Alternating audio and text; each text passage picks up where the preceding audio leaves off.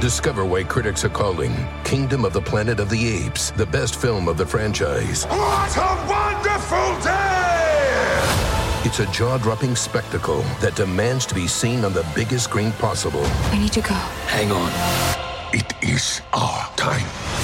Kingdom of the Planet of the Apes. Now playing only in theaters. Tickets on sale now. Rated PG-13. Some material may be inappropriate for children under 13. Hear that? It's the call of the Crave. And when the Crave calls, you know what to do. Try the $5 Bacon Bundle. Because the only thing better than a White Castle slider is a White Castle slider topped with crispy hickory smoked bacon. So pick any two of either the Bacon Cheese Slider, 1921 Bacon Cheese Slider, or Chicken Bacon Ranch Slider. And also get a small fry for just $5 with the $5 Bacon Bundle. White Castle. Follow your Crave. Hey, my name is Colt Cabana. I'm a podcaster, but most importantly, I'm a professional wrestler. I know this is an Earwolf feed. You guys didn't sign up for any professional wrestling, but let me say something. If you don't think the genre of professional wrestling doesn't mix unbelievably well with a podcasting network based off of comedy, well, then that's your problem. Also, I'm not just a professional wrestler. I'm a comedian. My genre of wrestling is comedic professional wrestling. I'm one of you guys. I've been featured on WTF, Doug Loves Movies, The Chris Gethard Show. Every August, I go to the Edinburgh Fringe Festival and I perform a wrestling comedy show. But my background, my true love is wrestling. I've been wrestling going on 18 years now. And although I did have a cup of coffee in the WWE, I pride myself on the independent alternative wrestling scene. I've wrestled in some of the most unconventional places, including the Gathering of the Juggalos, which I have an audio documentary that you can listen to on Howl. But the Pro Wrestling Fringe series isn't about me. It's a storytelling podcast about some of the most bizarre, weird, wacky things that have happened in the world of wrestling. And not mainstream stuff like stories about John Cena or The Rock. I'm presenting to you short, post-produced stories like about the time Ted Turner took a failing over 7-foot giant from Argentina who couldn't cut it in the NBA and then threw him into his professional wrestling league. Or what about the wrestling promotion in Japan that's subtitled Super Handicapped Professional Wrestling, where you can buy a ticket to watch a wrestler with cerebral palsy fight another wrestler who's paralyzed from the waist down. I'll even tell you about the greatest comedian that you've never even heard about. He wasn't a stand-up, he didn't do sketch, he didn't train at the UCB. He was a professional wrestler. Stories like this that you probably have never heard before, that you could just listen to on your commute and enjoy. To hear all these stories and the complete archives of my podcast, The Art of Wrestling, sign up at howl.fm. Use my promo code COLT. Listen for free for a month. You've always heard of the weird community of professional wrestling fans? Well, now you're one of them, and we love having you. Enjoy the stories. Thanks. I'm professional wrestler Colt Cabana. This is Pro Wrestling Fringe. Unique stories from a unique genre. I make a living wrestling on the outskirts of televised professional wrestling. I've wrestled at fat camps, dirt patches in India. I've wrestled for the Inuits in the northernmost part of Canada. I've wrestled on the border towns in Mexico, with the Aborigines in Australia. From entertaining the hipsters mixing lucha, burlesque, and cheap beer, to the ICP fans of the Gathering of the Juggalos. I have one of the oddest and most diverse resumes in my profession. The Pro Wrestling Fringe podcast is about sharing the bizarre stories, not that have happened to me, but that have been told in the locker rooms and spread from generation to generation. And that's what they are. Stories. Unique stories from a unique genre. On this episode, I put together a story of a guy and a match that I've been fascinated with ever since I heard about it. Directly afterwards, I really wanted to see if I could get a bit deeper, so I contacted Dave Meltzer, who's one of the most knowledgeable journalists in the world of professional wrestling. Considering he was right in the middle of the wrestling world around this time, I figured he was the perfect person to talk to. So now, sit back and enjoy today's story, Handpicked.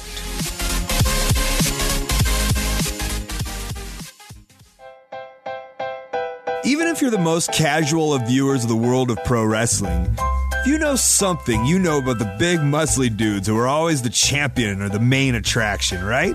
For me, Hulk Hogan, he's the first one that comes to mind. He spent years as the main attraction for the WWF. 6'6", 300 pounds, golden tan, the skin of a well-cooked hot dog. It was like he was hand-picked. Well, he was. By Vince McMahon, the owner of the WWF, now WWE. The Ultimate Warrior, hand-picked. John Cena, hand-picked. Good-looking, muscles, he-men. These men were he-men. It's almost fun to think of or make up a scenario in your own head as to where he actually found these guys. Whether he was in the gym in Venice Beach or even at the Arnold Classic. All we know is that they were hand-picked, put on TV, rose to superstardom, and they became a part of the zeitgeist. They became part of pop culture. They became part of America. They were and are Americana. Well, I'm not here to talk about any of those guys. Their stories have been told. We know about those guys. I want to talk about the chosen one who, didn't quite make the cut. Tom Magee. Who? Exactly. In an era of Jean-Claude Van Damme, Arnold Schwarzenegger, and Steven Seagal, Tom was the ultimate package. He was a Canadian powerlifting champion, a black belt in karate. Crazy enough, though, Magee was said to be most impressive, though, in gymnastics. Think of that combination. Exactly what you're looking for in your next hand-picked star. If I was to build some kind of wrestling Frankenstein to lead my 1980s booming wrestling company into the future, I couldn't think of three better things to excel at. For the fighting aspect, a black belt. For the agility aspect, a gymnast. For the show of it all, a bodybuilder who clocked in at 6'5", 275 pounds of pure muscle. Tom could bench press 573 pounds, deadlift 820, and squat 860 pounds. Not to mention, Tom was a hunk. You remember Hulk Hogan's more than receding hairline that we all kind of just forgave because, because he was just awesome? Well, Tom's flowing blonde curls were almost mocking that neon skull that the Hulkster was rocking. The year was 1986. Tom Magee had arrived in the WWF. He had been seen by and drooled over by Vince McMahon. How could he not be? It was time for a new superhero to lead the goodies of the WWF against the evil villains of Russia, Iran, and Uganda. And Tom Magee was it. Or at least he was supposed to be it. How could he not be it? He had it. Right? The formula was there. It was all put together in one amazing Manitobian package. Magee had put aside bodybuilding, judo, and gymnastics, amongst many other things, in order to enter the world of professional wrestling. Magee trained under Stu Hart, the legendary Stu Hart, and the buzz was so nice around Tom that his debut match was in the main event of an all-Japan show against Japanese legend Riki Choshu. But on October 7th, 1986... the WWF held a Wrestling Challenge TV taping at the War Memorial in Rochester, New York. 8,200 people watched the likes of Koko Beware, Hillbilly Jim, the Iron Sheik, and were even able to witness Hulk Hogan and Roddy Piper tag together to beat Paul Orndorff and Cowboy Bob Orton. All of this was to eventually air on television throughout the United States and the world. There was one match, though, that didn't air on TV.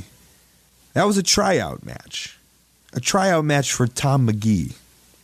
Tom Magee, who looked so impressive to the eye, but now had to show that, he could hold his own in between the ropes. On that night, a young Bret Hart, who actually was the son of the man who trained Tom, was going to be his opponent. And Bret Hart is really the key component to this whole story. Bret Hart was known as the excellence of execution. While it might have been a nickname per se, he earned it by being really great at what he does. And that's pro wrestling. The art of pro wrestling. Simulation of good versus evil. Telling a story. Making your opponent look good, even if it's at your own expense, if that's what the situation calls for.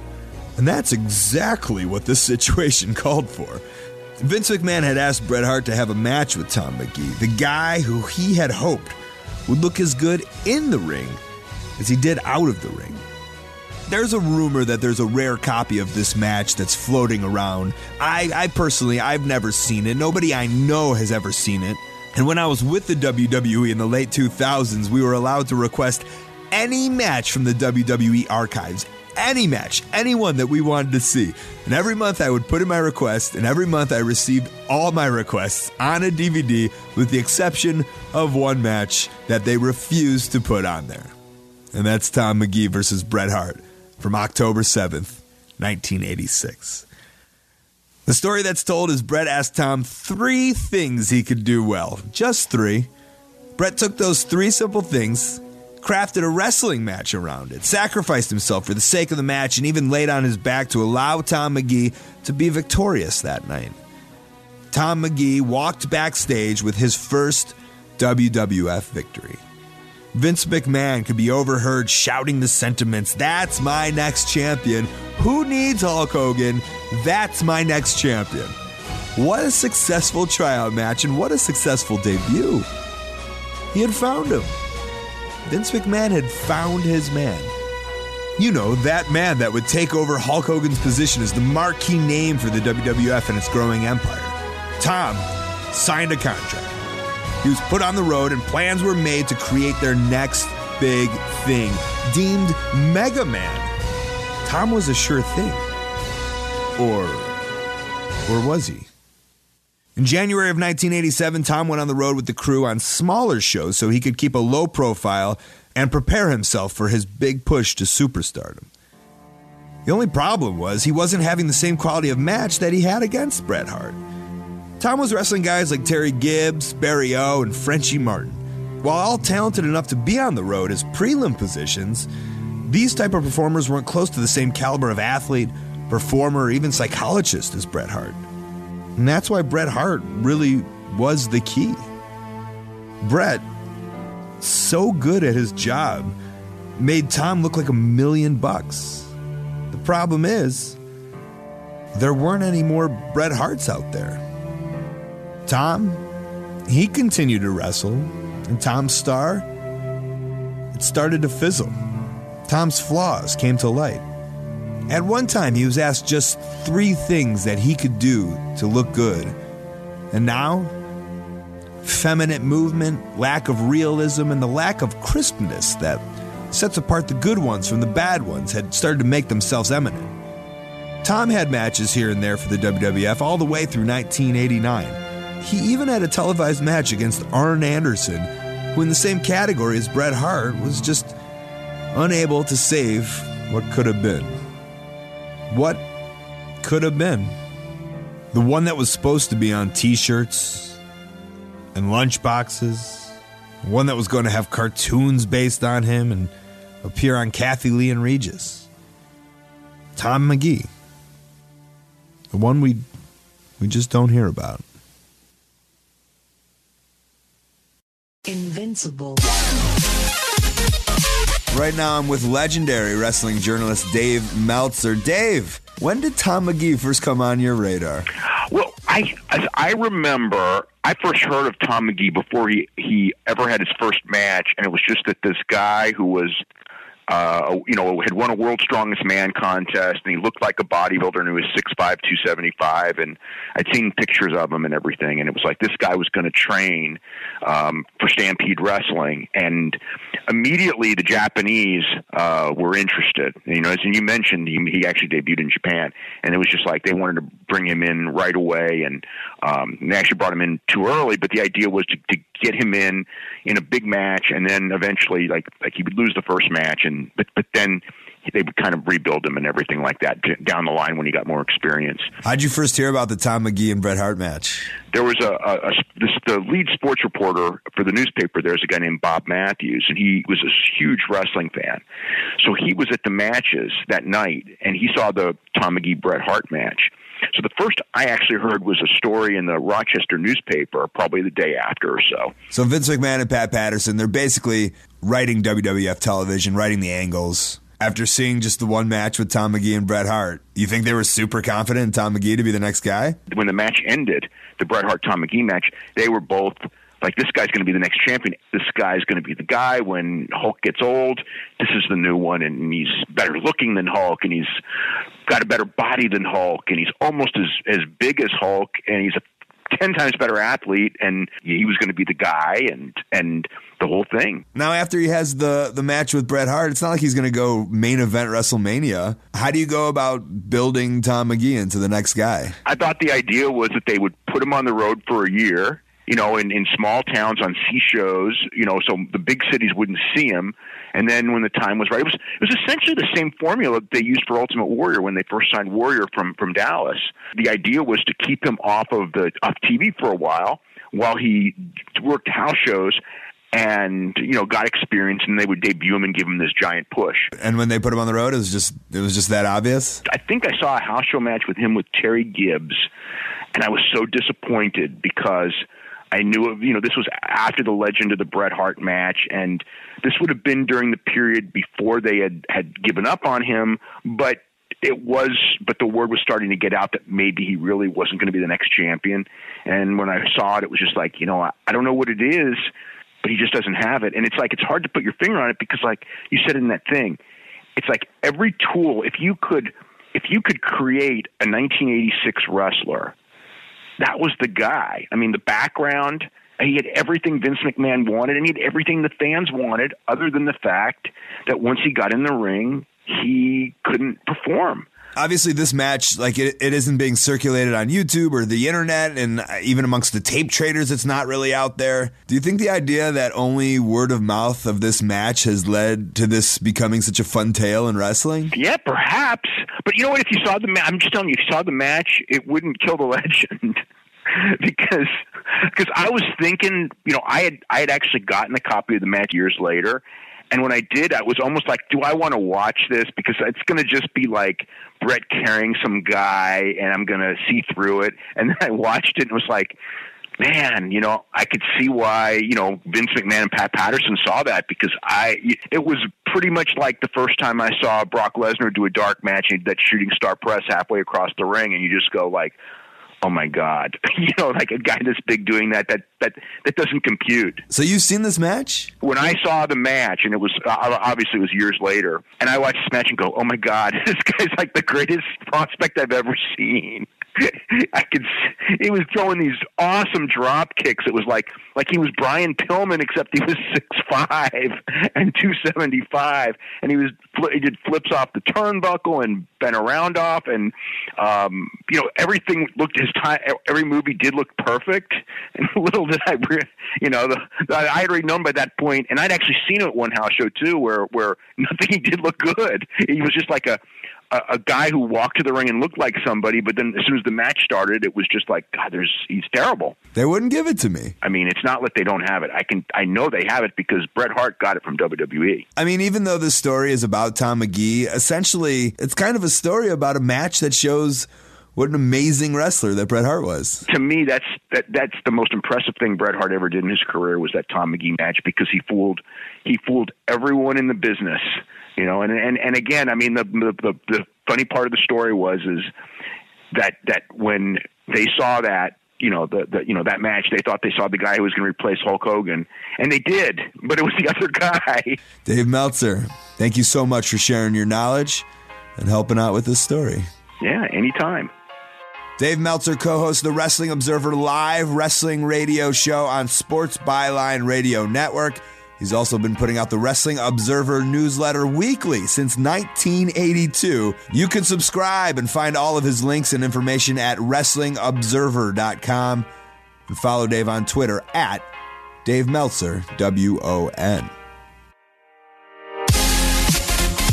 This episode of the show is edited and produced in my lovely studio apartment in Chicago, Illinois. Theme music is Invincible by Def Kev. Follow me on Twitter and Instagram at Colt Cabana. Listen to my free weekly podcast, The Art of Wrestling, where I sit down with a different wrestler each week in person in a different locker room all over the world to figure out the struggles and triumphs in their personal careers. ColtMerch.com is where you can buy a Colt t-shirt of the award-winning Wrestling Road Diaries series that I star in and produce. ColtCabana.com is my website where you can find all my links and even see what crazy part of the world I'll be wrestling in next. I also invite you to buy a t-shirt at ProWrestlingTees.com, supporting independent and fringe wrestlers all over the world. Thanks for listening to this episode on Howl.fm. I recommend past live Art of Wrestling guest Kyle Kinane's comedy album, Death of the Party. I also have an audio documentary on Howl about one of my many trips to the Gathering of the Juggalos. Or go listen to Mark Maron interview the President of the United States of America. Or me. I was on an episode too. Both, I think, equally great, contributing to this world. This has been Pro Wrestling Fringe. For Colt Cabana, I'm Colt Cabana. Thanks.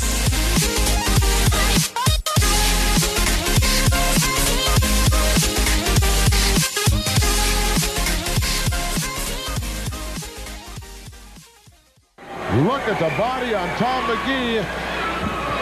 Looks like someone just took a chisel and chiseled out Magee. Dale, y'all! This is Tony Rodriguez. This is Carlos Santos. This is Riza Licea. And this is Oscar Montoya. When our powers combine, we are Spanish Aquí Presents. We have a brand new podcast here on Earwolf, bringing you the best of lo mejor of the Latinx comedy. Join us every Tuesday as we chat about what's going on in our lives, Latinx culture, and ¿qué es lo que? Lo que nos está picando. Lo que te pica. Don't worry, we'll tell you what that means if you listen. We'll also be joined by a new guest every single week. We'll get to know a little bit more about their lives. Every single week. And then we'll make them sit back and watch us improvise their lives right back to them. Improvisation.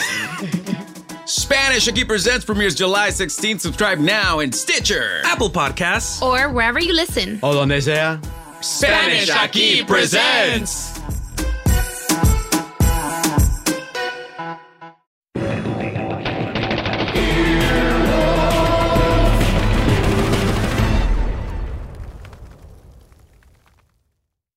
Life is a highway, and on it there will be many chicken sandwiches.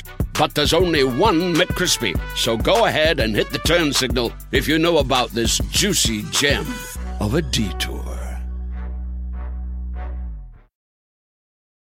When you need mealtime inspiration, it's worth shopping Kroger, where you'll find over 30,000 mouth-watering choices that excite your inner foodie. And no matter what tasty choice you make, you'll enjoy our everyday low prices, plus extra ways to save, like digital coupons worth over $600 each week. You can also save up to $1 off per gallon at the pump with fuel points. More savings and more inspiring flavors make shopping Kroger worth it every time. Kroger, fresh for everyone. Fuel restrictions apply.